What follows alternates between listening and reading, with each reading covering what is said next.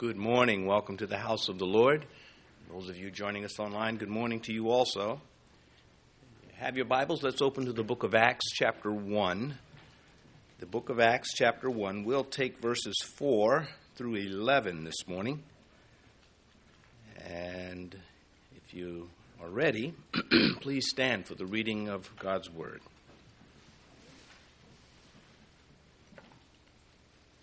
Beginning in verse 4, "And being assembled together with them, he commanded them not to depart from Jerusalem, but to wait for the promise of the Father, which, he said, you have heard from me. For John truly baptized with water, but you shall be baptized with the Holy Spirit not many days from now." Therefore, when they had come together, they asked him, saying, "Lord, will you at this time restore the kingdom to Israel?" And he said to them, "It is not for you to know times or seasons which the Father has put in his own authority. But you shall receive power when the Holy Spirit has come upon you, and you shall be witnesses to me in Jerusalem and in Judea and Samaria and to the end of the earth." Now when he had spoken these things while they watched, he was taken up, and a cloud received him out of their sight. And while they looked steadfastly toward heaven as he went up, behold, two men stood by them in white apparel, who also said, "Men of Galilee, why do you stand gazing up into heaven? This same Jesus who was taken up from you into heaven will so come in like manner as you saw him go into heaven." Please be seated. The challenge for me is to try not to take away from any of the excitement that is going on in this historical account of what happened to the Christians after Christ was crucified, risen, and ascended into heaven. Now, starting in verse 4, there's really not much of a connection to verse 3, a direct connection as far as sequence goes. They're independent of each other. But we look now at verse 4, "And being assembled together with them, he commanded them not to depart from Jerusalem, but to wait for the promise of the Father, which he said, you have heard from me." Well, of course, he made these periodic appearances to the disciples after the resurrection. About 11 are recorded in the Gospels and in Acts. And this being assembled together with them, there they are.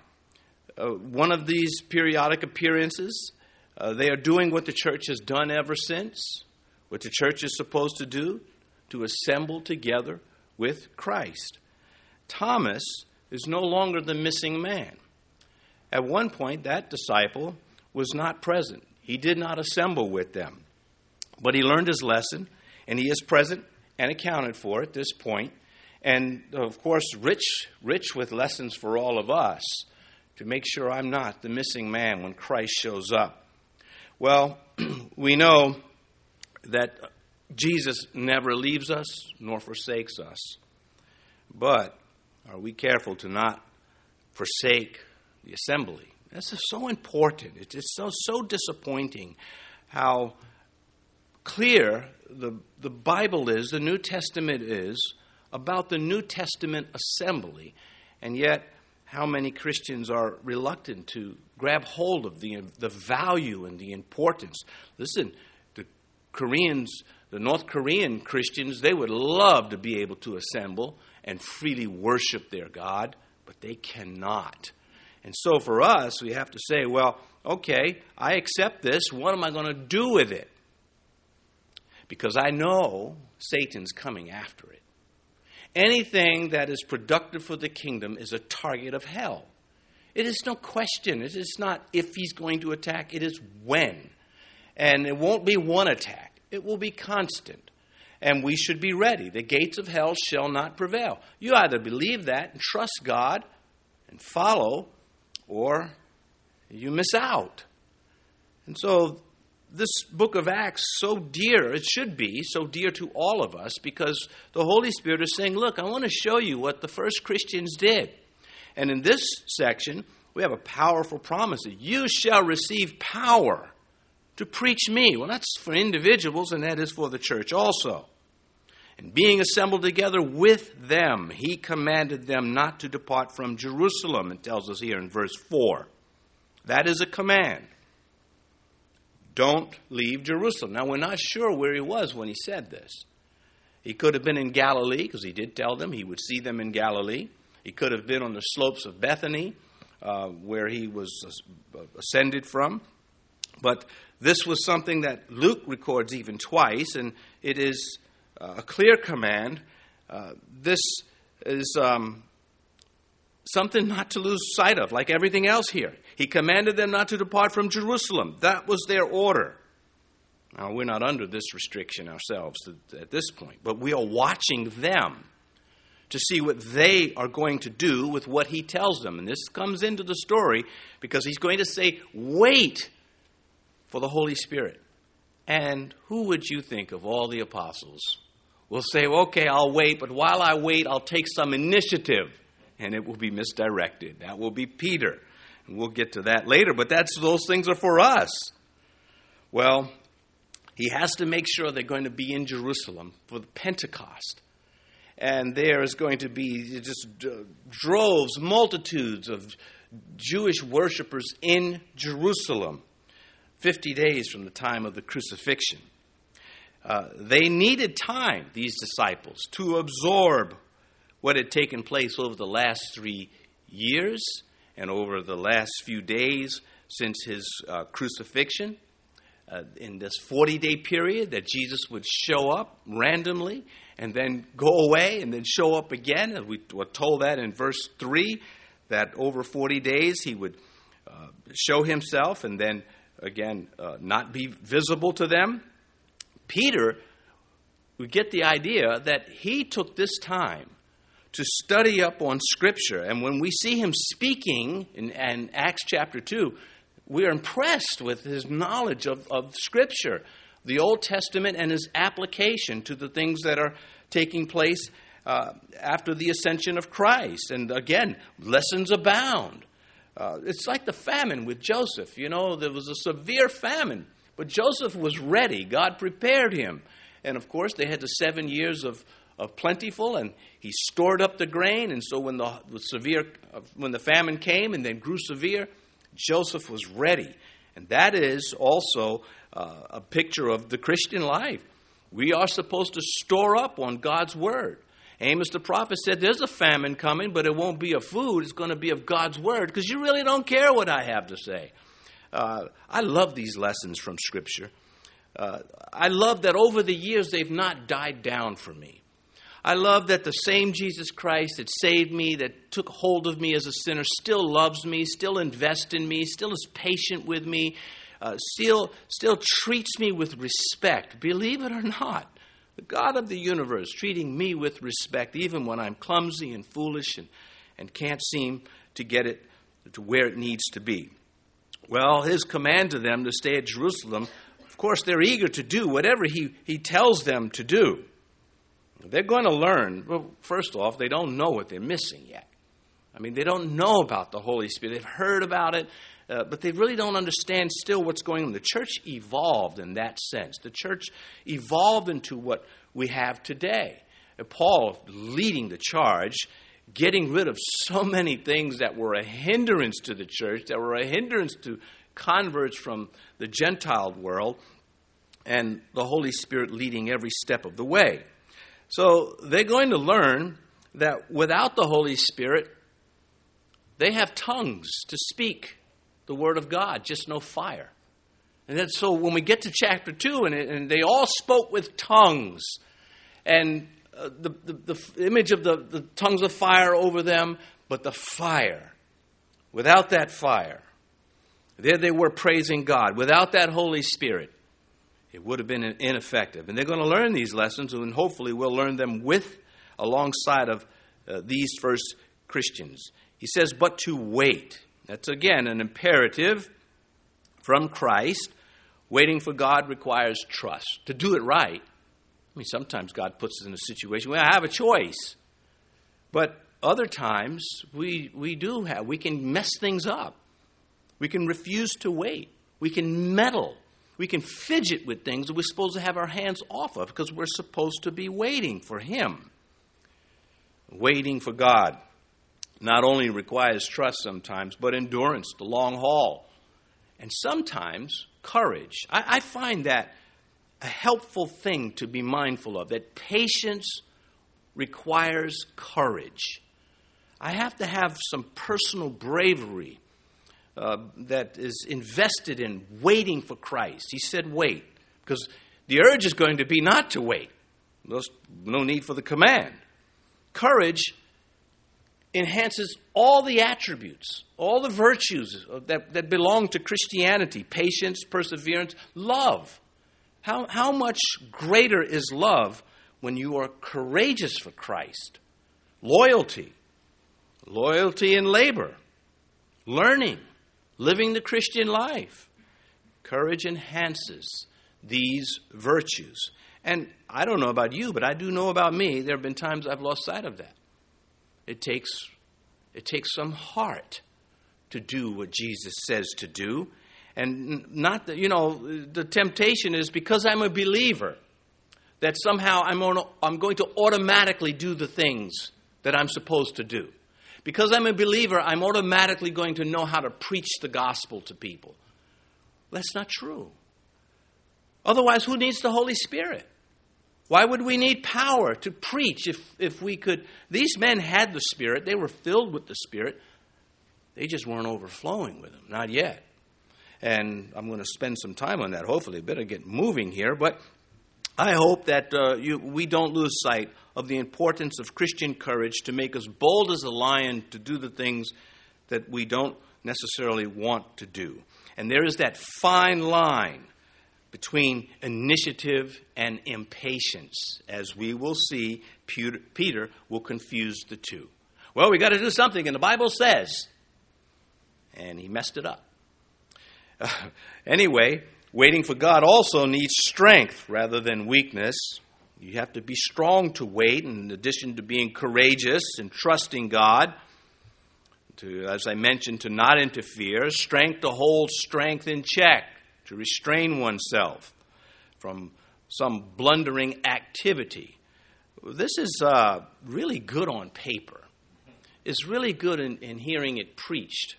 But when your time comes, what are you going to do? I have tried to draw from scriptural lessons for everything. I have tried to find its parallel in Scripture somewhere that I could know how I'm supposed to behave. And it is much easier sometimes to just busy ourselves for God than to wait for God. But as I mentioned, as we are waiting, we can be getting ready. It doesn't mean do nothing.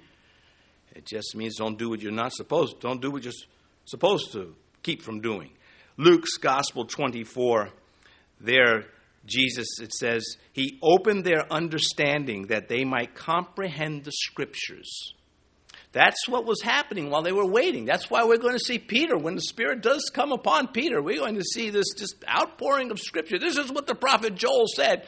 And there we have an example of working while waiting. I mean, Peter, as many blunders as he made, he wasn't all wrong at all.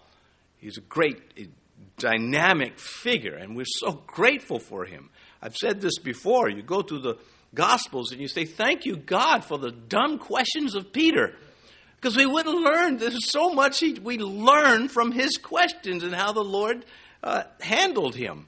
So there's no slight on the man. We have to see ourselves in these things.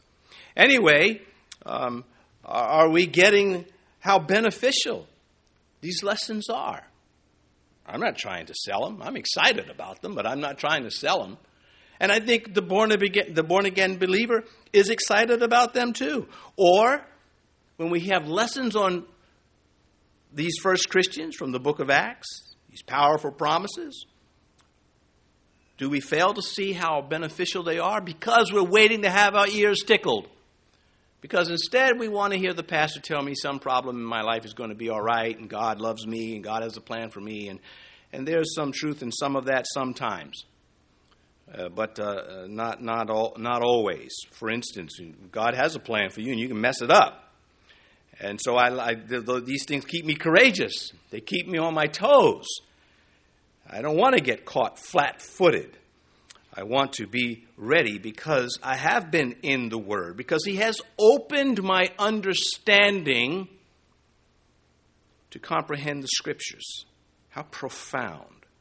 Well, He had already charged them to go into the world to preach, but they weren't ready just yet to do this, and so there's a delay. He's going to equip them with the Holy Spirit, and hopefully, when you leave here today, if you didn't have it before you got here, you'll be leaving here saying, I have to wait for the Holy Spirit. I can't just do whatever I say, whatever I want to say, preach however I want to preach. I must be led by the Spirit. Who would object to that? What Christian would say, I really don't need the Holy Spirit. I'm fine. I read the Gospel of John last night. I'm ready to go. Of course not. Well, the promise of the Father had to be complete silence when He says these things, right? Wait for the promise from the Father. Acts chapter 2, verse 16, here we have Peter. But this is what was spoken by the prophet Joel. And then here's Joel, chapter 2, 28. And it shall come to pass afterward that I will pour out my Spirit on all flesh. Your sons and your daughters shall prophesy. That means they shall speak God's word. There's other things belonging to that, but that's the primary application of prophecy in the book of Acts, is just speaking forth the truth of God, not necessarily predictive prophecy. He continues in Joel, your old men shall dream dreams, and your young men shall see visions, and also on my men servants and maidservants I will pour out my Spirit in those days. My point of reading Joel is to say that Peter is going to apply this. When the Spirit is given to the church on Pentecost, Peter is going to quote Joel and say, this is the promise. This is what the Father spoke about. This is what was spoken by the prophet Joel. And of course, Joel got it from God. Now, Jesus also in John's Gospel had said, you will receive the promise. I will pray to my Father, and He will give you the Spirit. He says here in verse 4, which you have heard from me. Again, the second time Luke brings this up. He does it once in his Gospel and once here. No less than 7 times do we hear about the promise that God would send the Holy Spirit. We'll take one, John chapter 7. But this He spoke concerning the Spirit, whom those believing in Him would receive, for the Holy Spirit was not yet given, because Jesus was not yet glorified. And John will later record when Jesus breathes on them. We may get to that later if we have time, and says, receive you the Holy Spirit. But it's not the same thing as that day of Pentecost. In verse 5, for John truly baptized with water, but you shall be baptized with the Holy Spirit not many days from now. Well, Jesus refers back to John, the baptizer, John the Baptist, contrasting the two different types of baptism. John's baptism, which was a water baptism, was a confession of sin and an awakening of the conscience before God. John's message was repent, be baptized, and do those works fitting of righteousness.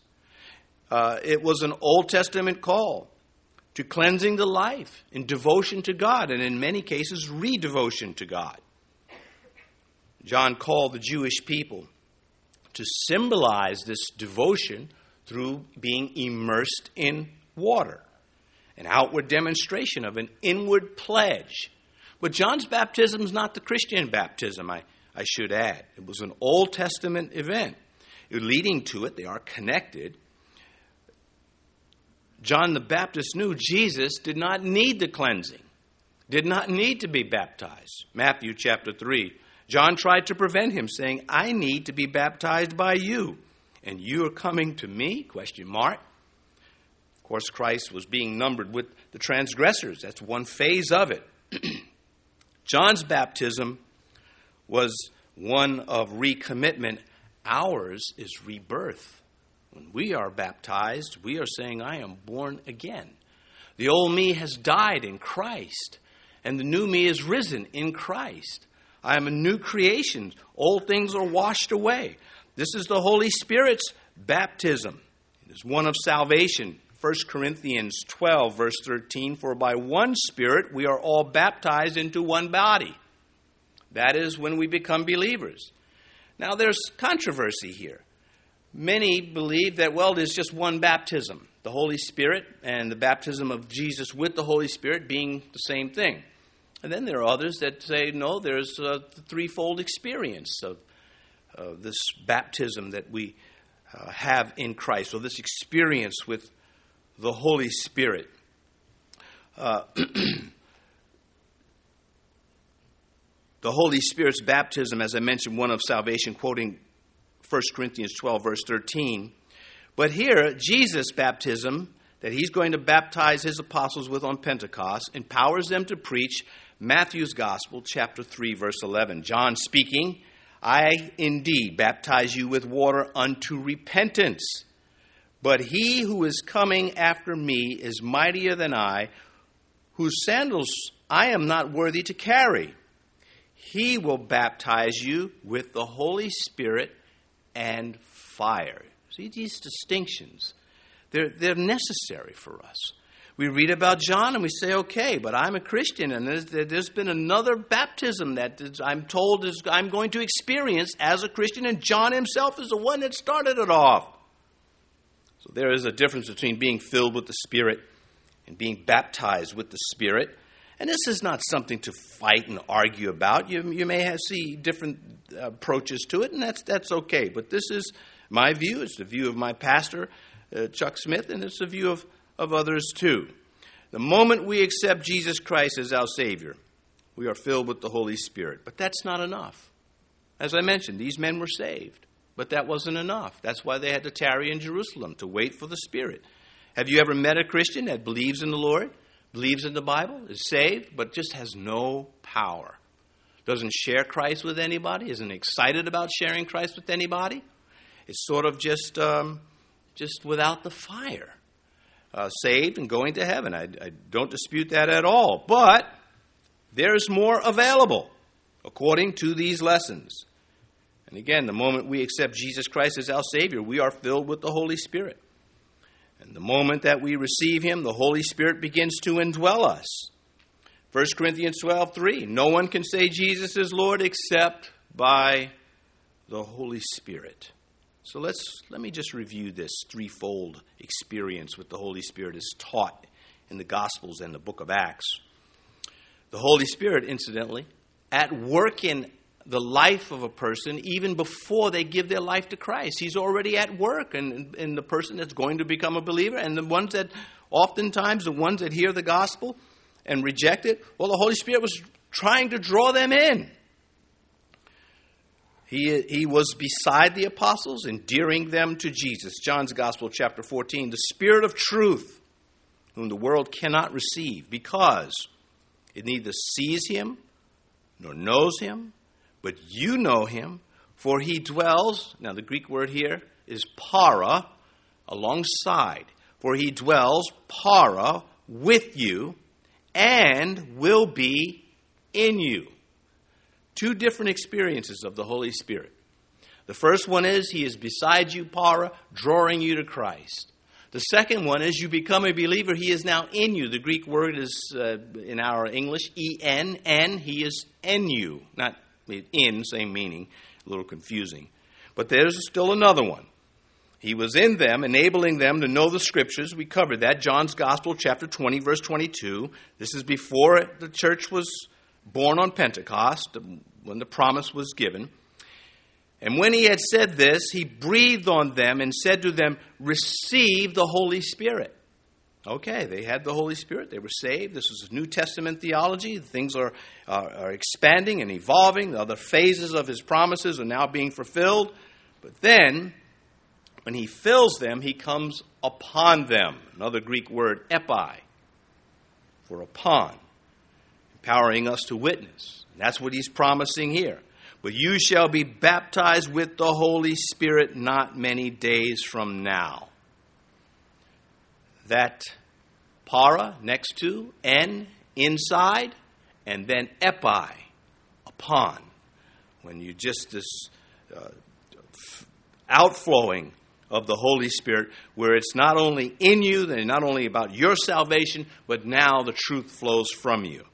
But you shall be baptized with the Holy Spirit, a distinct event that has not happened yet. And chronologically, as we're looking at this in Acts, John said of Jesus in chapter 1 of John's Gospel, "This is he who baptizes with the Holy Spirit." You see the emphasis that the Scripture is making on the Spirit of God for the New Testament church. It's very exciting. It's very necessary. All baptisms are supposed to speak of commitment, something to be immersed in. Ezekiel kind of gives a picture of it in Ezekiel's prophecy in chapter 47, where he starts off with, he saw in a vision a man step out and he was ankle deep in the waters. And the waters, of course, are speaking of the Spirit. And that's, that experience of salvation. And then he ventured out a little deeper.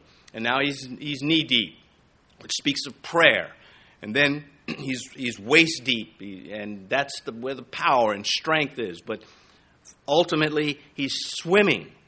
And the only thing you can see on is the head, because he's swimming, he's immersed, and the head of every Christian is Christ. And so that's a beautiful picture of the experience that is available to us as Christian, and entering into the Spirit of Christ until we are immersed, and Christ is who is most visible. We call it Christ-likeness.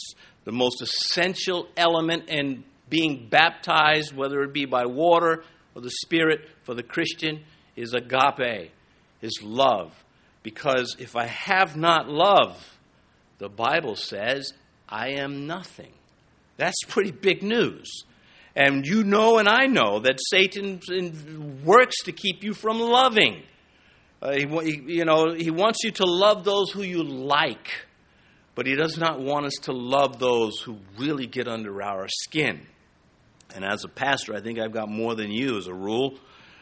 And so I better learn how to love. And when I feel the flesh coming up, I run to the Father, and I say, Lord Jesus, help me love. And he's been so faithful over the years to do it in his own subtle and powerful way. Not many days from now, he says, and if his instruction here occurs 40 days, as verse 3 sort of suggests, then in 10 days or so, they're going to have this experience with the Holy Spirit. Now, verse 6, I know there's a lot of information, but nowadays we don't have to worry about it too much, because you just get the recording and rewind it and listen to it again, and then cross-reference the verses and do your own research as a Berean-minded Christian would. Verse 6, therefore, when they had come together, they asked him, saying, Lord, will you at this time restore the kingdom of Israel? Well, they're very comfortable dialoguing with him, saying, Lord, will you at this time restore the kingdom? Understandably, they wanted to know the future.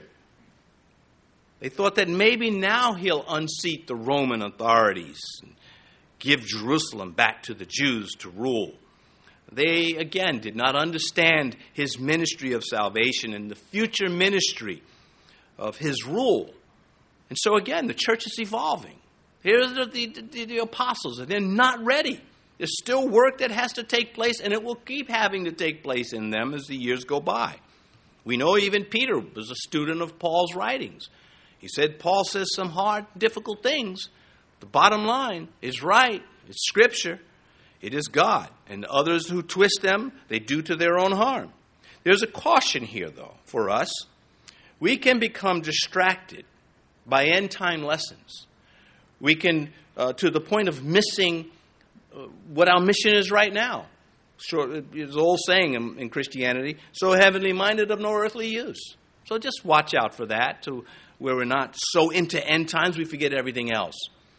I like to think about, in my own life, when I first became a Christian, I loved the thought of the rapture. Woohoo, getting out of here, baby. But in time, dealing with parents who have children that are lost, my attitude has changed. It's like, Lord, I'm ready to stay, to be part of getting people saved. I'll get to heaven when I get to heaven. And the rapture is beautiful, and we should be excited about it, but that's not the entire story of our Christian experience. Once the church is taken out of here through the rapture, it's going to get very nasty here on earth. Amos the prophet said, don't go around running around saying the day of the Lord, like this is going to be some wonderful thing. It's going to be judgment. It's going to be wrath. So while these are the 7 years of harvest, let me do all I can do to be ready. And in that, of course, applying it to being useful to the King to save souls. What else am I here for? Well, what are you here for? What is your life? For me to live as Christ, said Paul. To die is gain. But it's more advantageous for me to be with you, that I can do the work of the kingdom. We should see these things, and we should embrace these things. And we should be very mindful that this is why Satan attacks the church. This is why Satan loves to attack Christians. He hates that you have this message and the power to preach it. And you should know that. There should not be any Christian walking around, well, I don't know what to say. How do I lead people? Just tell them what you know about Jesus Christ. You're a witness, not a lawyer. Thank God. Verse 7 again, and he said to them, it is not for you to know times and seasons which the Father has put in his own authority. So he's not rebuking them, nor is he saying that he doesn't know the answer to their question. He's just saying that's not the focus right now. I'm going to give you power to stay and to preach. And you're talking to me about wanting to have the kingdom back and well, that's going to come. How discouraging it would have been had he said, in answer to their question, when do you want to know when the kingdom's going to be restored? Over 2,000 years from now. I mean, they would have been, oh man, what do you do? So he dismisses them, and they go along with it. They don't give in. There's no record of them fussing over this. He says in verse 7 at the bottom, which the Father has put in his own authority. In other words, some things are classified. Now, back to business. And that's exactly what he does. And Luke captures that. He says, well, let's take 7 and 8 together. He said to them, it is not for you to know times or seasons which the Father has put in his own authority, but you shall receive power when the Holy Spirit comes upon you. Epi, that's that Greek word, epi, upon you. In addition to being in you. Another experience that we shouldn't be afraid of. Doesn't make us less Christians. Comes upon you, and you shall be witnesses to me in Jerusalem and in Judea and Samaria and to the end of the earth. Yeah, how many people are in heaven simply because some Christian along the way preached Christ, maybe very subtly. And maybe that Christian didn't even know what was just, you know what? I believe in the Lord Jesus Christ. I believe in the Bible. If you all want to run with the culture, run with it. But I'm not going there with you. I know my Savior lives. I know I am a sinner. And then that's the end of their speech. And somebody hears that. That person may never see again in this life. And they act upon it. And they become a Christian. May we never diminish the power of the tongue. It can start how great a forest a little fire can kindle. Well, it works both ways. Satan can use the tongue and create big problems. Many of you, especially at holiday time, you get these family problems because somebody just said something dumb or mean or just can't let go of the past. Okay, that's the flesh and the sin, fine. But then there's the other side. There's the preaching of the truth with fire, the tongue. And I'm looking forward to getting to chapter 2, not this morning. But again, it's hard because as you preach from the book of Acts, you're always saying to yourself, I'm just not bringing it out. I'm just not bringing out the truths. And you think that some Christians are just scratching their heads. So what is he talking about? The Spirit next to you, in you, upon you. It's actually very basic. And it's all right here. You can't just want to use the Greek when you want to make your doctrine profound and forget it in other areas. It's across the board. We go a little deeper when we go into the original languages. Anyway, Having dismissed their question, he gets back to business. He says, dunamis. We get our English word dynamite from this Greek word. He says, you're going to get dynamite. And that's going to help you blast through things. And I know when I used to preach the gospel in the world, there was the power of God, and I could feel it. I knew it. I knew it. One reason why I knew, because I never preached to anybody that God didn't open the door for me to preach to. And when he opened the door, it was like a hallway. And I could just walk right in. And I could preach Christ, and I did. And those days were wonderful. I look back with nostalgia, because now my mission is to say to Christians to get out there. Don't preach a word till the Holy Spirit says preach it, and watch what happens. I mean, you can't speak but so many times in the workplace. You wear out but God can bring you other people from other places and other experiences. Would you want your pastor to say something less? Would you want me to say, you don't really need the Holy Spirit. This is a little bit overdone here. Just make sure you read your Bible and enough, reference materials and listen to sermons online, and you'll be fine. Well, you ain't going to hear me say that. What I'm going to say is, read the Scriptures, of course, and study up. Be ready for those years of famine. But you wait and trust in the power of the Holy Spirit. Luke again, chapter 24, verse 49. Behold, this is the first time Luke records this promise. Acts here is the second time, because Luke wrote Acts also. Behold, I send the promise of my Father upon you, but tarry in the city of Jerusalem until you are, and here's why I wanted to read this verse, until you are endued with power from on high. Not a casual statement. It's not, a preposition. It just helps you get to, it is the point. To be endued with power from God Almighty.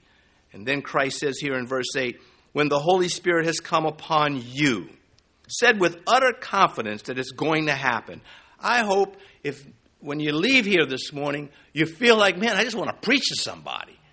That's, the Spirit moving in you. That's the Holy Spirit. You don't have to go back to Pentecost. That's not going to happen. You're going to have a personal Pentecost. John's Gospel, chapter 16. And I enjoy reading these 4 verses that I'm about to read. I've been reading them a few times lately. I enjoy it. And when he has come, he will convict the world of sin and of righteousness and of judgment. How's he going to do that? Through us. There is no other vehicle. There's the Scripture. There's the written word, of course.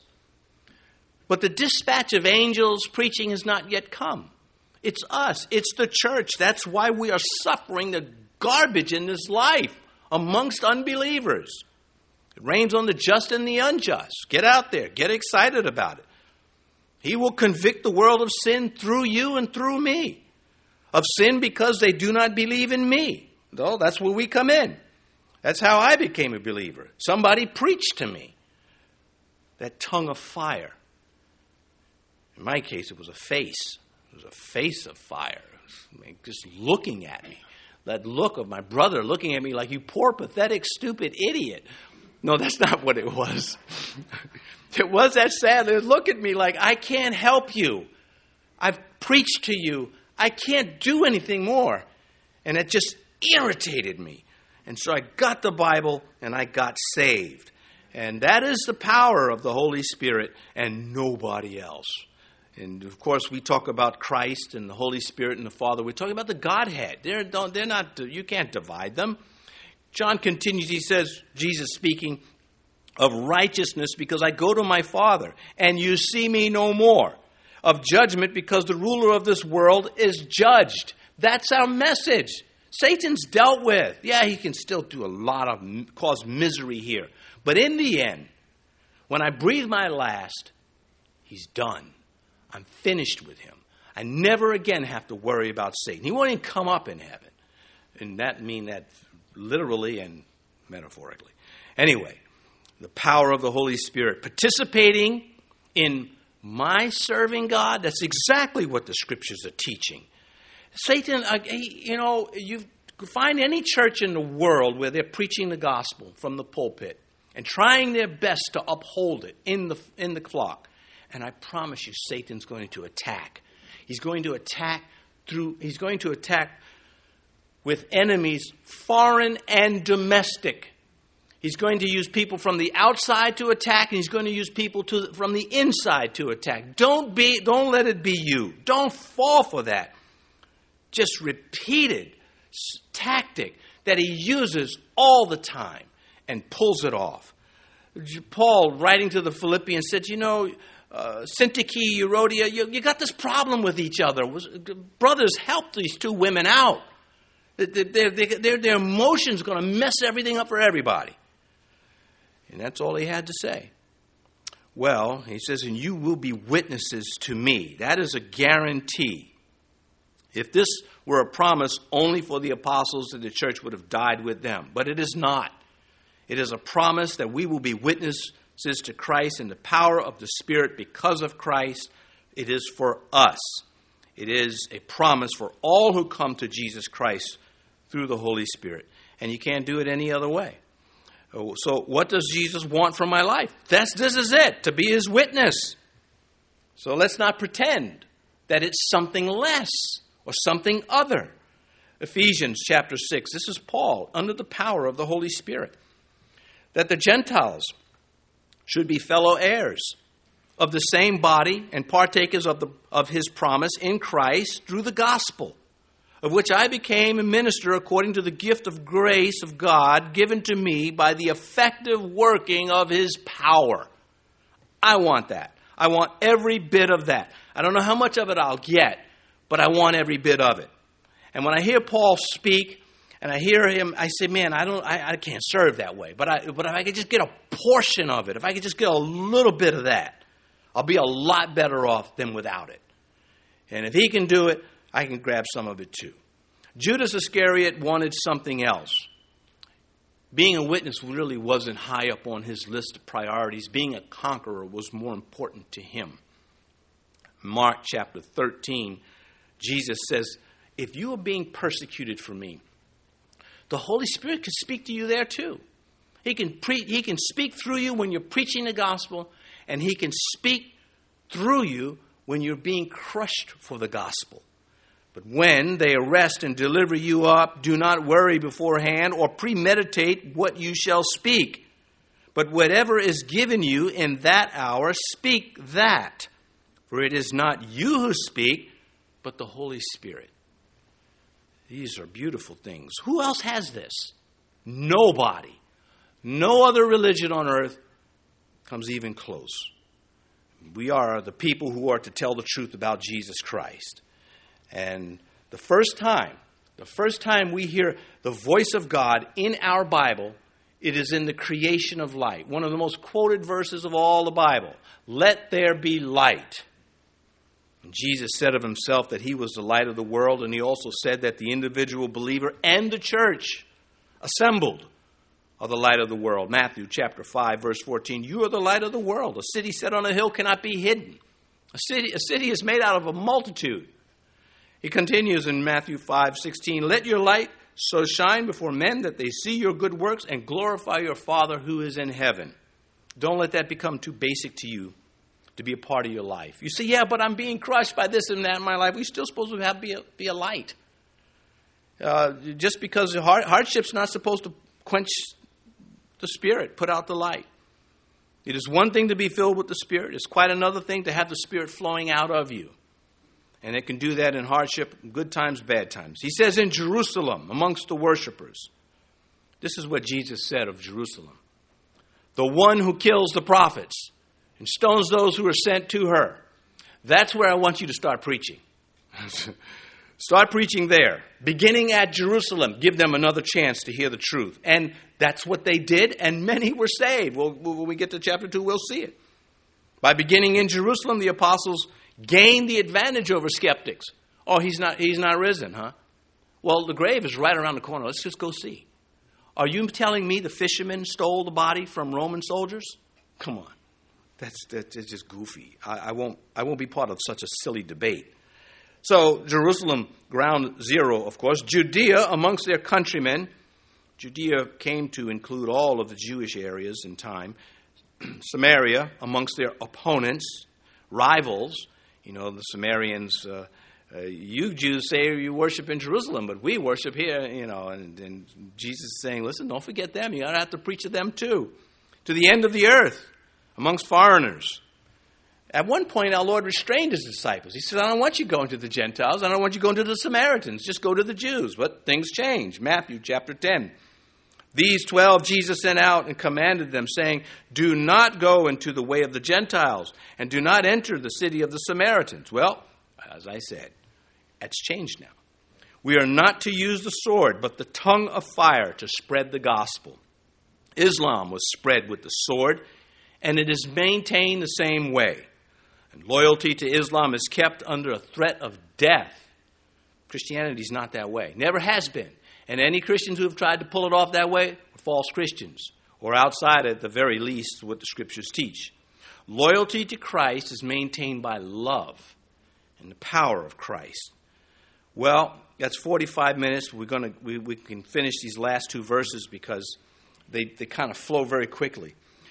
Verse 9, now when he had spoken these things while they watched, he was taken up, and a cloud received him out of their sight. A grand departure in front of his people, his witnesses. They would never forget this. This is the kind of stuff that would come back to their mind when their life was miserable for them in the work of ministry. This is the kind of stuff that they would go back to be recharged when they felt that ministry was just stripping them bare and leaving them with nothing. You've heard me say before, well, I don't know, maybe you haven't. Maybe I just thought it in my head. But there have been times that I felt that I was a much stronger Christian before I became a pastor. But what was really happening is you're in the arena. You're really in the arena. You don't have the luxuries you used to have. You can't just, you know what, I don't like you anymore, and don't call me. You just lose a lot of ground. You can't say, you know what, meet me outside. You can, but it's just not. So, it just comes down to you just get stripped and just beaten down. And, nobody likes that. But God is faithful. God is faithful. I mean, Jeremiah, when he was being pulled up by the Ethiopian from the pit that he was in, he didn't say to the Lord, what took you so long? He just continued to do what he was doing before. He continued preaching. Well, again, as I mentioned, he did not remain visible with them throughout those 40 days. He was teaching them that though he wasn't seen visibly, did not mean that he was not present or unreal. He was very much present. Christ in heaven, but not absent, and that's what Romans 10, verses 6 through 8 talk about. And we don't have time to get into that, but heaven is not far away. It's right here, in the sense of the throne of God. It's totally in touch with us. Verse 10, and while they looked steadfastly toward heaven, he went up, behold, two men stood by them in white apparel. Oh, they're awestruck as he went up. It's interesting. Almost all the commentators like to say, we presume these were angels. No, they were icy salesmen. They were selling Italian ices. And they just happened. And of course they were angels. Who else could they be? It's just a humorous little thing. And they're very nonchalant.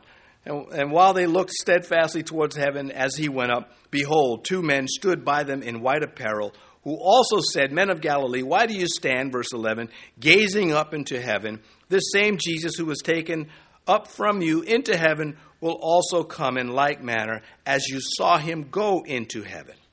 Well, they were once men of Galilee, but there are going to be a lot more by the time the Spirit gets hold of them, where the angel says, why do you stand gazing up into heaven? Angels tend to ask in the New Testament annoying questions. And this is one of them. It's like, are you kidding me? Not that you don't see this every day. You never see this. No, why are you standing up? I'm awestruck. What do you think? Anyway, this same Jesus, the angel doesn't let them ring in. He just keeps talking. This same Jesus who was taken up from you into heaven will so come in like manner as you saw him go into heaven. That is another promise. and the Son of Man coming in clouds with great glory. And his earthly ministry is now ceased with the ascension. This is the ascension, that he goes up into heaven. The Holy Spirit is the substitute on earth for the bodily presence of Christ. We don't have the bodily presence. And as I read from John chapter 7, that the Spirit could not be given yet until he was glorified. Well, that's what's going to happen in Acts chapter 2. And we'll close with this verse from Revelation 7. Behold, he is coming with clouds, and every eye will see him, even they who pierced him. And all the tribes of the earth will mourn because of him. Even so, amen. Let's pray. Our Father, you have left us all the information we need to get to work. And during those times when we have to wait for your Spirit, and those times when the Spirit turns us loose to preach with those tongues of fire, we thank you. If you have been listening and you are not right with Christ, you're outside of the faith, you've never opened your heart to him, you should be told, if you don't know, all the judgments are upon you. Your guilt is on you. Your sin is on you. All those things that you know are wrong, that you do to others, you are going to be held accountable for them. And there's nothing you can do in your own strength to stop it, except you can receive the invitation of Christ. You can come to him, and he will wash away your sin and make you a new creation in Christ. If you make this confession and you mean it, God will receive you. If you say, Lord Jesus, I am a sinner, and I ask you to forgive me for breaking your commandments. I come to you, I give my life to you. I ask that from this day forward, you would be not only the one that saves me from the judgment to come, but the one who lords over my life and uses me right here and right now. Now, Father, if anyone has made this confession this morning, may they not be ashamed of it. May they be eager to tell of it. And these things we commit to your hands in Jesus' name. Amen.